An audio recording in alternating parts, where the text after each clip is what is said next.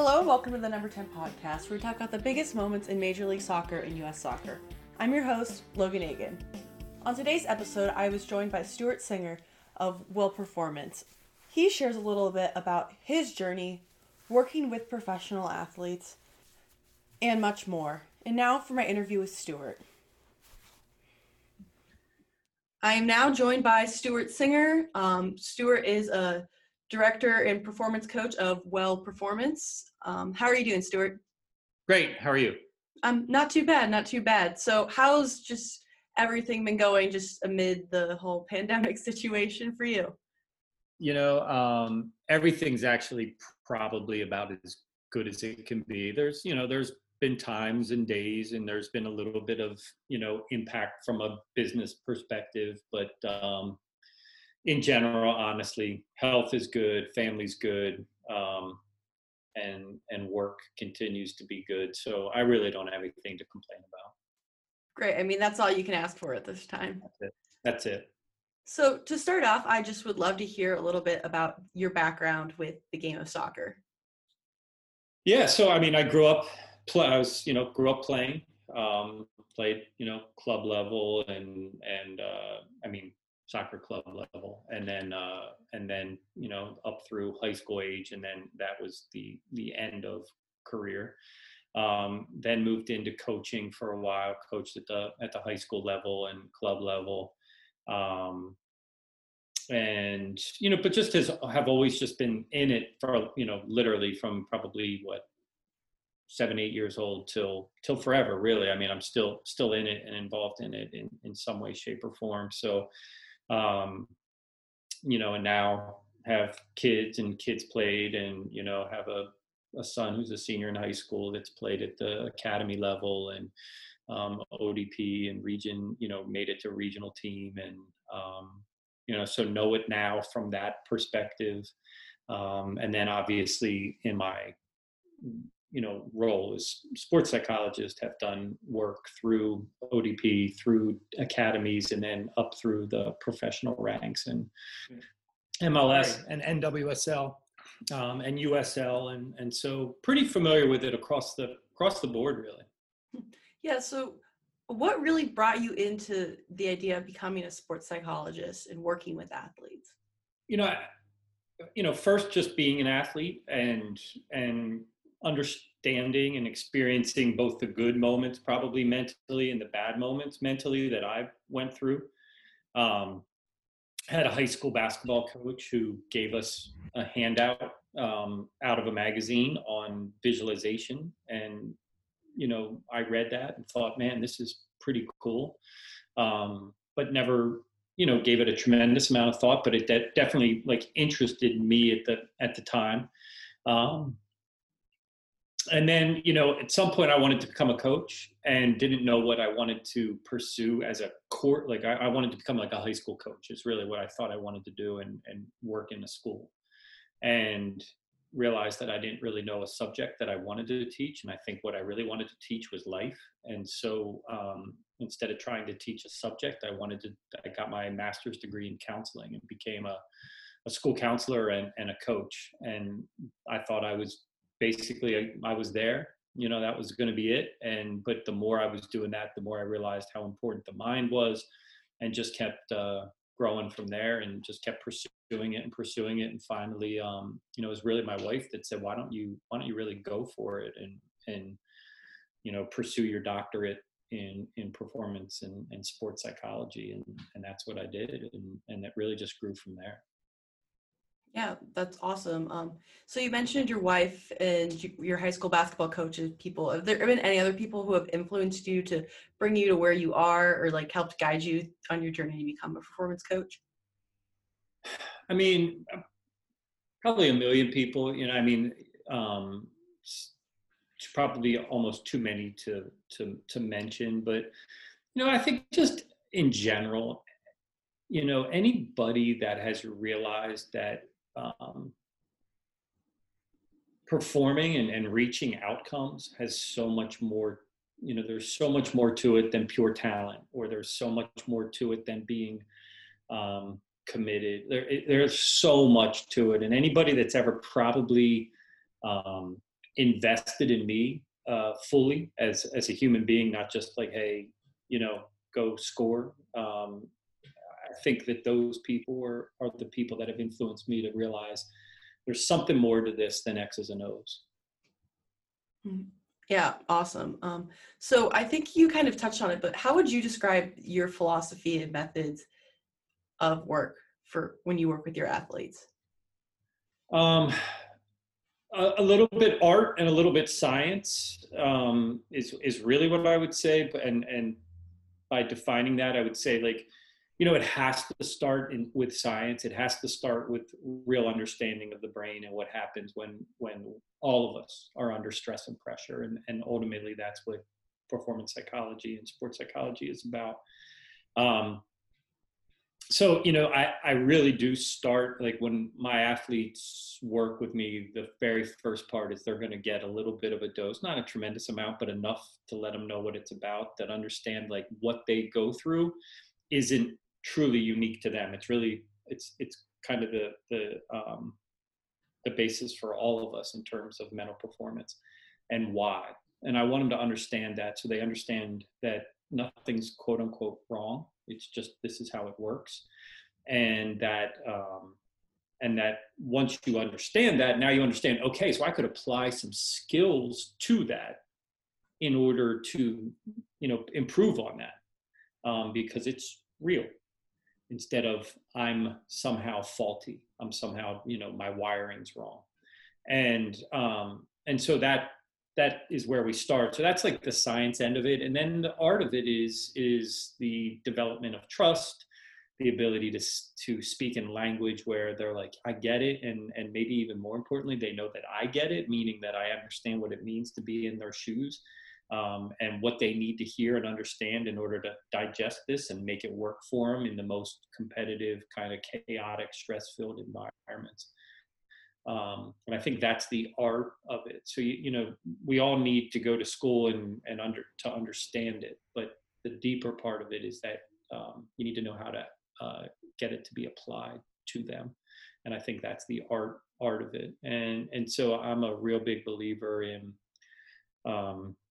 cognitive behavioral, which is just kind of the ability to understand that what we think then influences our emotion and our action. And so I start with that basis, and then we apply skills to that literally on a weekly basis. And then I'm asking them to apply them on a daily basis and work on them on a daily basis. That's awesome. Just the idea of taking two things that seem so different in science and art and putting them together in using them to your advantage is great. So does your approach vary when working with different sports teams? Like you don't just work with soccer players, you work with basketball players, athletes in all different sports. Does it vary between sports? It really doesn't. The cool thing about the mind is that, that you can take it out of, and including male, female, right? Like it really, this is the way the mind works. And at the end of the day, once I get to meeting with an individual, I find their things, and they figure out what their things are that they really have to work the most on. But the approach doesn't really change by sport. Like, pressure is pressure. And in fact, that's why the same skills that we do in sport might be the same ones that somebody that's a concert pianist might use, or Navy SEAL, an actor. Like we're all performing, and they're all pressure-packed moments, and so the skills are actually pretty much the same. So certainly by sport, it doesn't need to change much. When you're working with soccer players, are there like specific things that they have more trouble working through, or that you focus on working through with them? Not really. I mean, all individuals are unique, but I don't, find that soccer players only worry about this, and then, basketball players only worry about this. It's actually pretty universal. And again, by certainly by college and pro doesn't really change much. And male, female, like I said, it's really pretty universal. Oh. So you sort of started to touch on it with like the college versus pro, but how is it is there any difference working with people at various points in their careers, like someone maybe who recently signed their first professional contract versus someone who maybe nearing a few years in retirement? Like, for example, you have some players in Major League Soccer who are 17 years old, and then you have some that are getting in the high 30s. Is there a difference working with these players? Yeah, no, there's a big difference. That's a big difference. Um, Life experience changes things. Uh, uh, Literal experience in the sport and how many times that somebody's gone through something changes things. What they're trying to accomplish at certain parts of careers, for sure, creates change. At the end of the day, however, a lot of the understanding still, the framework is going to stay the same, but what we're working on and what we're focused on can be, light years difference. Even I would say shorter frame than that. So if you have a rookie and a third or fourth year pro, it's going to be different. Just the understanding of the routine and what a season looks like and feels like, expectations, all of that stuff evolves pretty quickly. And so there are a big difference. And then certainly from college to pro, pro is, this is my livelihood. I'm an adult, I'm a professional. This is my career. It has different expectations. You go, you play, but then you leave. You're not going back to an apartment. You're not with a bunch of other, teammates or a dorm room and all that kind of stuff like you do in college. And then college players are maybe the first time away from home. They're getting adjusted. They're still in the learning phase of life. So they're sometimes much more interested in just learning and experiencing thing. Whereas pros are like, hey, tell me what I need to do in order to, either make the team. And then once they make the team, make sure that they're in the 18. And then once they're in the 18, make sure, can I be in the 11? And once I'm in the 11, can I be solidly in the 11? And, and so forth and so on. And it's very, very, career focused, very, very, and not that they're not interested in learning by any stretch, they are, but it's just a little bit different in terms of where they're at in their life. Sure.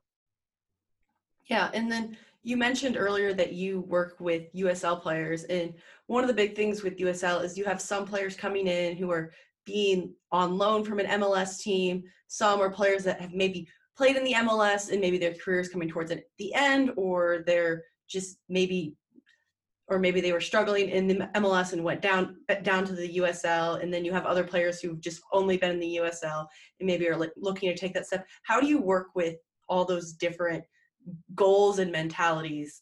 Yeah, for sure. It's interesting, and I also work in the NBA G League, which is a similar thing. And one of the things that I say about both of those is that it's the one place where nobody wants to be on the team, right? They want to be somewhere else essentially, and I don't mean that in a bad way. While they're there, they're great and they're teammates and all that kind of stuff. But the goal isn't to stay there, right? So when you're in MLS, maybe MLS guys want to get, over to Europe, let's say, but like for the most part, that's the top league in the US, let's say. And so they're in the top league.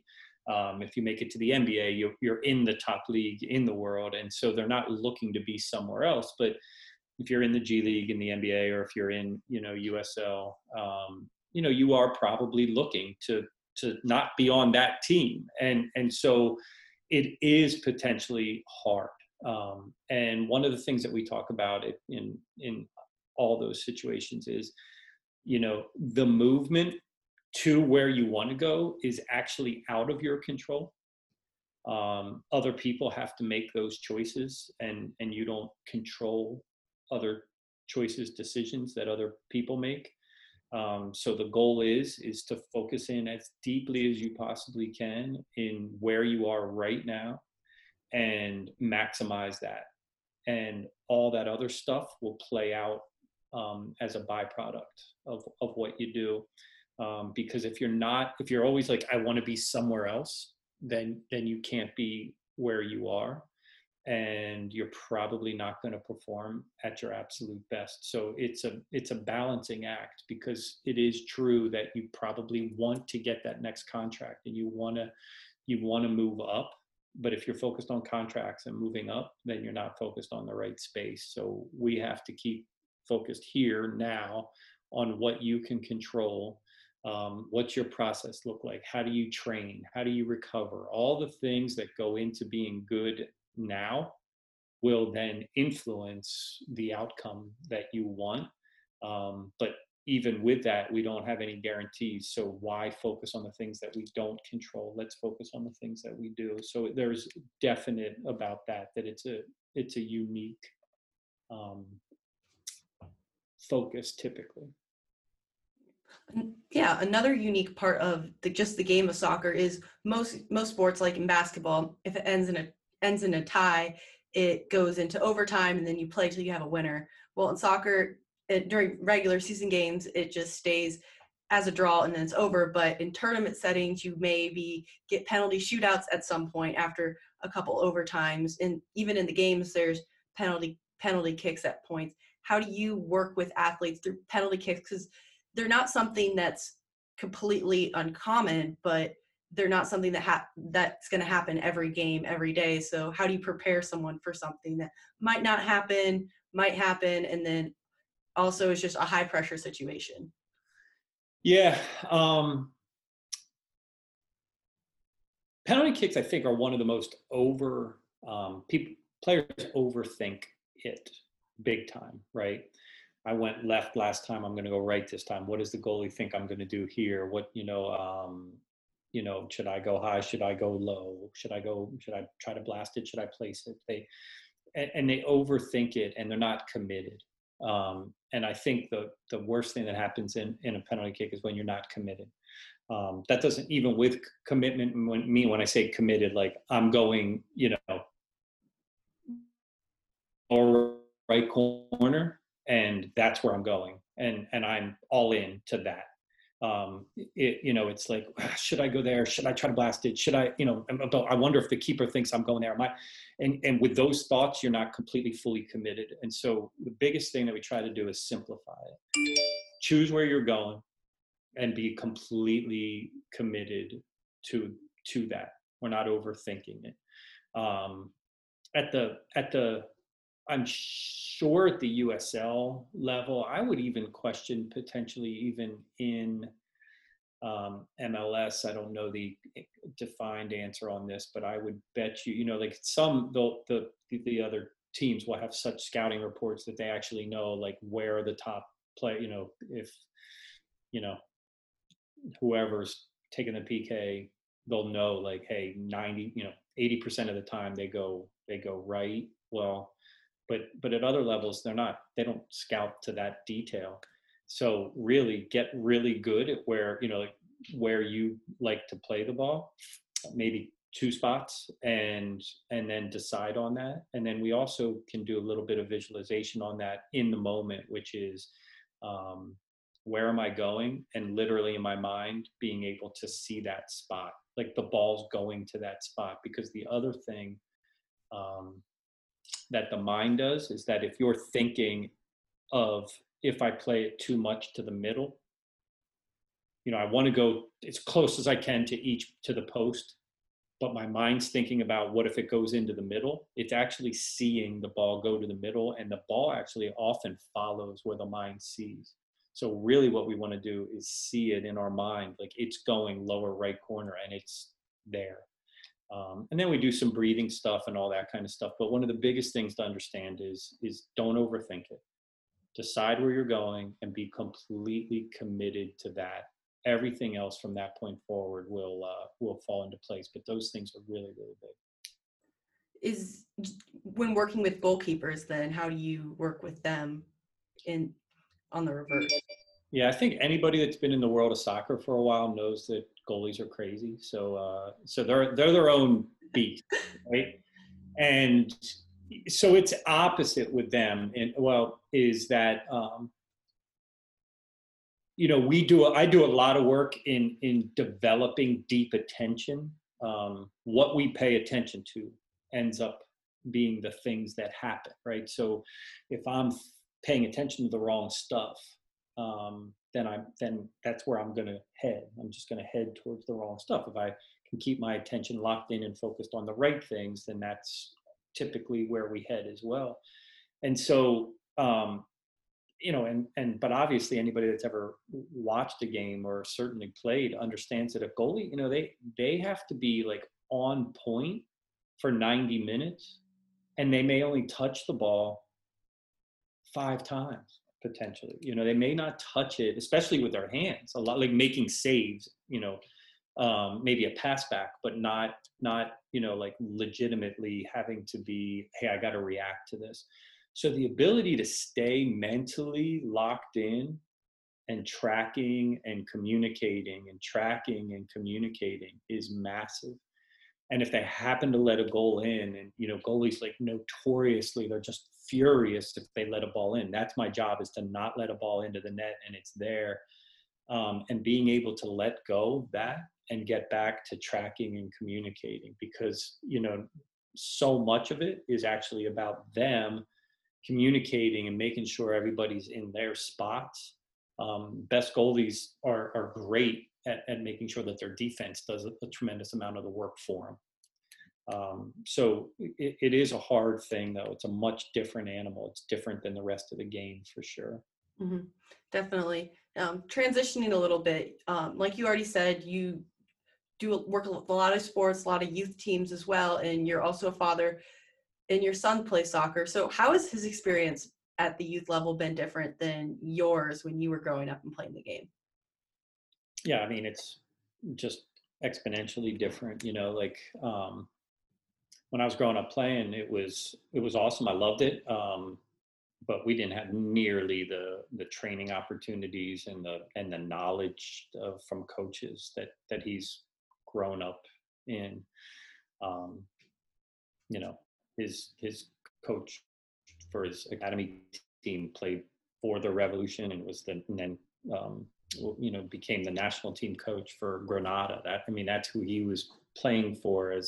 And a lot of times we're playing, we were growing up playing for guys who may have not even ever played, or they played, like in college on a club team, that at the college club team, and not, or we just didn't have much of experience. So the world of training and understanding, and also, just like he grew up being able to, on a Saturday morning, being able to turn on Premier League and watch the best players in the world. And there's a level of development that happens just by legitimately watching and seeing what, especially at the younger ages, the mind can really, oh, that's the way it should look. And then kind of go out and kind of try to perform that. That we didn't even have, there were really almost zero professional matches ever on TV. I think, like, the World Cup, you may have got to see literally the World Cup final, but nothing else. So it's a completely different landscape at this point, for the way better, much better. Yeah, definitely. Just the accessibility to being able to watch like a wide variety of games is so different. Like, and it just keeps getting more and more. Yeah, absolutely. Yeah, it's phenomenal. It's great. Mm-hmm. Yeah. So how has his experience and your experience working with youth athletes changed amid the pandemic, where maybe they had a spring season that got cut short, and then over the summer even they probably weren't even able to train together, and how does it even look now? Yeah, I mean, it's a big deal, and it's a big difference.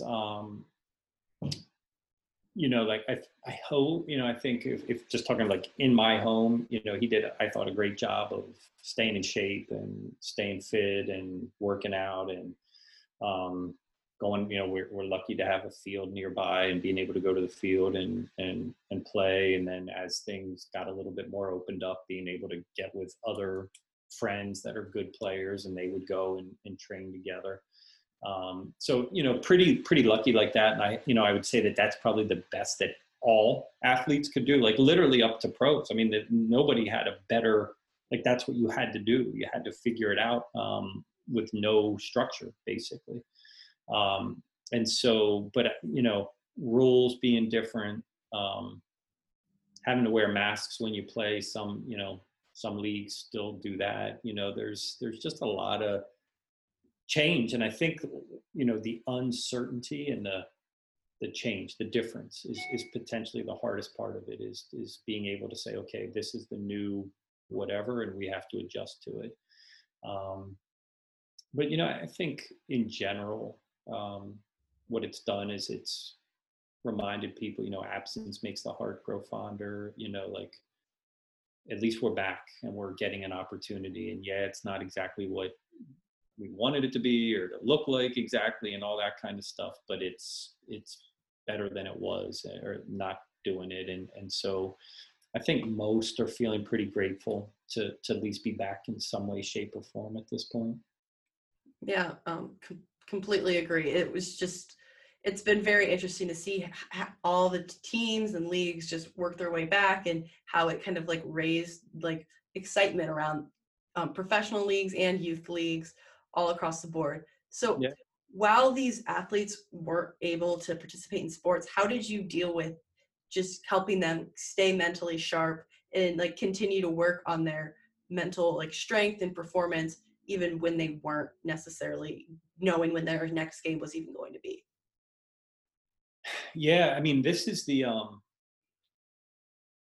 I mean, I'm gonna answer that in a kind of generic way, and then can be a specific way. But like, and even from a personal perspective, is, to me, this highlighted the the real value in doing mental skill work, which ultimately also is a form of mental health, mental fitness. And so I think for the athletes that I work with, that I've worked with for a period of time before this ever started, it was like, okay, well, we've worked on things that now we can apply to this. And because, it's challenge, it's uncertainty, it's scary at times, it's stressful, it's anxiety provoking, but we've worked on things already. And so there's a level of skill already built up. Plus there's a baseline that's stronger than it may have been. So like, the reason I'm saying that is because too often we come to mental skill training when there's a problem. And hey, I'm always going to be there for that moment, for athletes that reach out, or for the teams that I already work with. But what if we did it before that? We don't wait till the season begin. I mean, somebody that cares, at least, doesn't wait for the season to begin and say, oh, I should get fit. Certainly at the professional level, you better show up fit. I mean, yeah, you may work a little bit more fitness in that, preseason, but like, you better show up at a, pretty much an elite level fitness, or you're going to either get injured, or you're not going to be able to play well, or you might get cut. I mean, like, you don't wait. You're already fit. You're already strong, because that you have to be there. But with the mind, sometimes we wait, and we just kind of hope that it's there. And then all of a sudden, if it's not there, we start trying to develop skills. And to me, this is the whole, quarantining and COVID world that we, like, for the people that already did some work, I'm not saying it was easy, but there was like a baseline foundation of, okay, how are we going to attack this? And I'm already doing some habits and some exercises on a regular basis anyways, so I can handle this. And what we've seen is people that have never done anything, they're just like, okay, now what? Like, what do I do in order to get through this? And, and I think that, to me, is like this massive like overview of like why we should be doing it proactively, not waiting till a problem happens. However, saying that, the best things that we can talk to any athletes about, whether it be up from the pros down to, youth, high school age level athletes, is a couple things. What do we control? So start to get really clear on the things that we do control.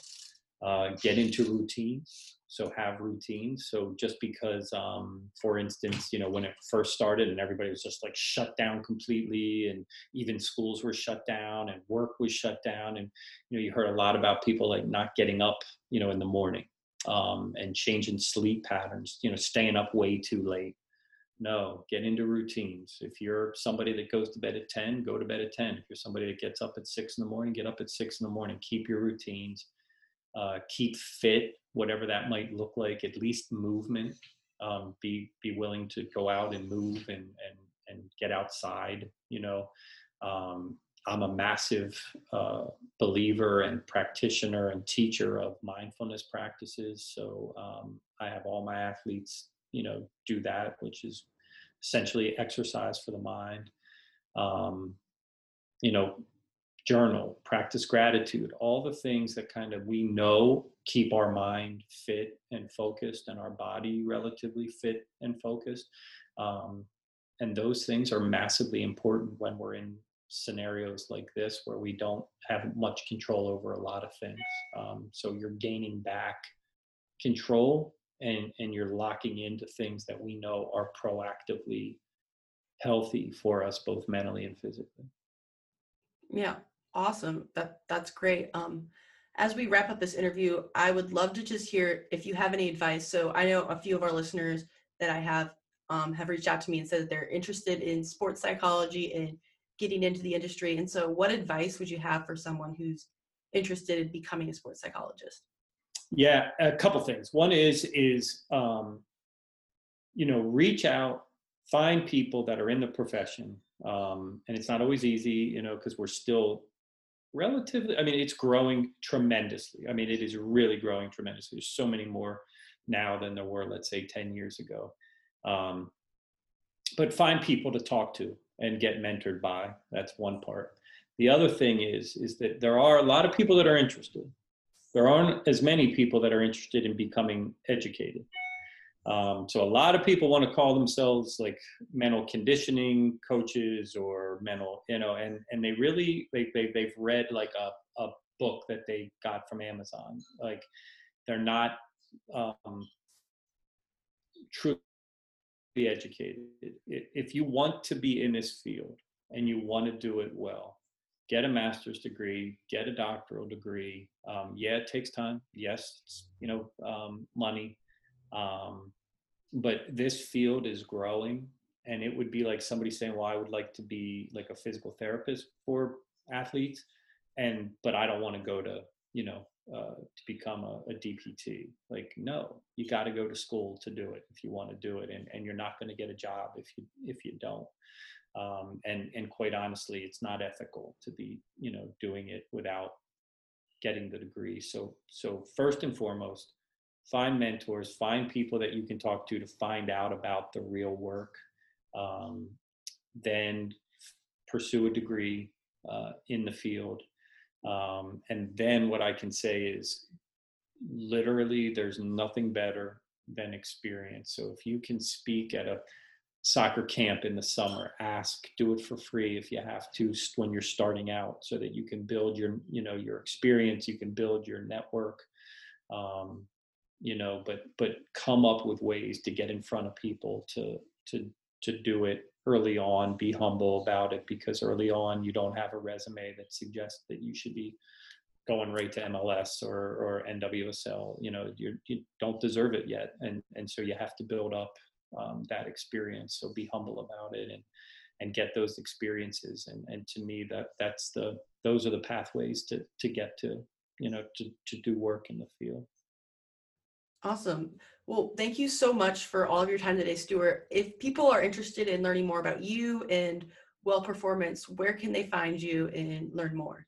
Yeah, I would say the best place is to go to my social media, which Twitter is @WellPerformance, Instagram WellPerformance.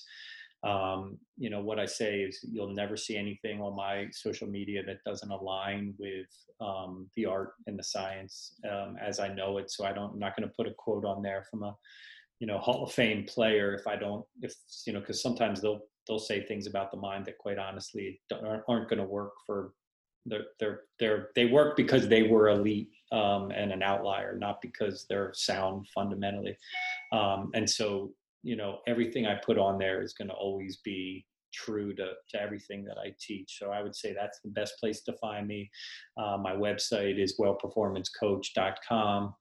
I do have an app that I created for athletes, which is DoSo, DoSo, which is in the App Store.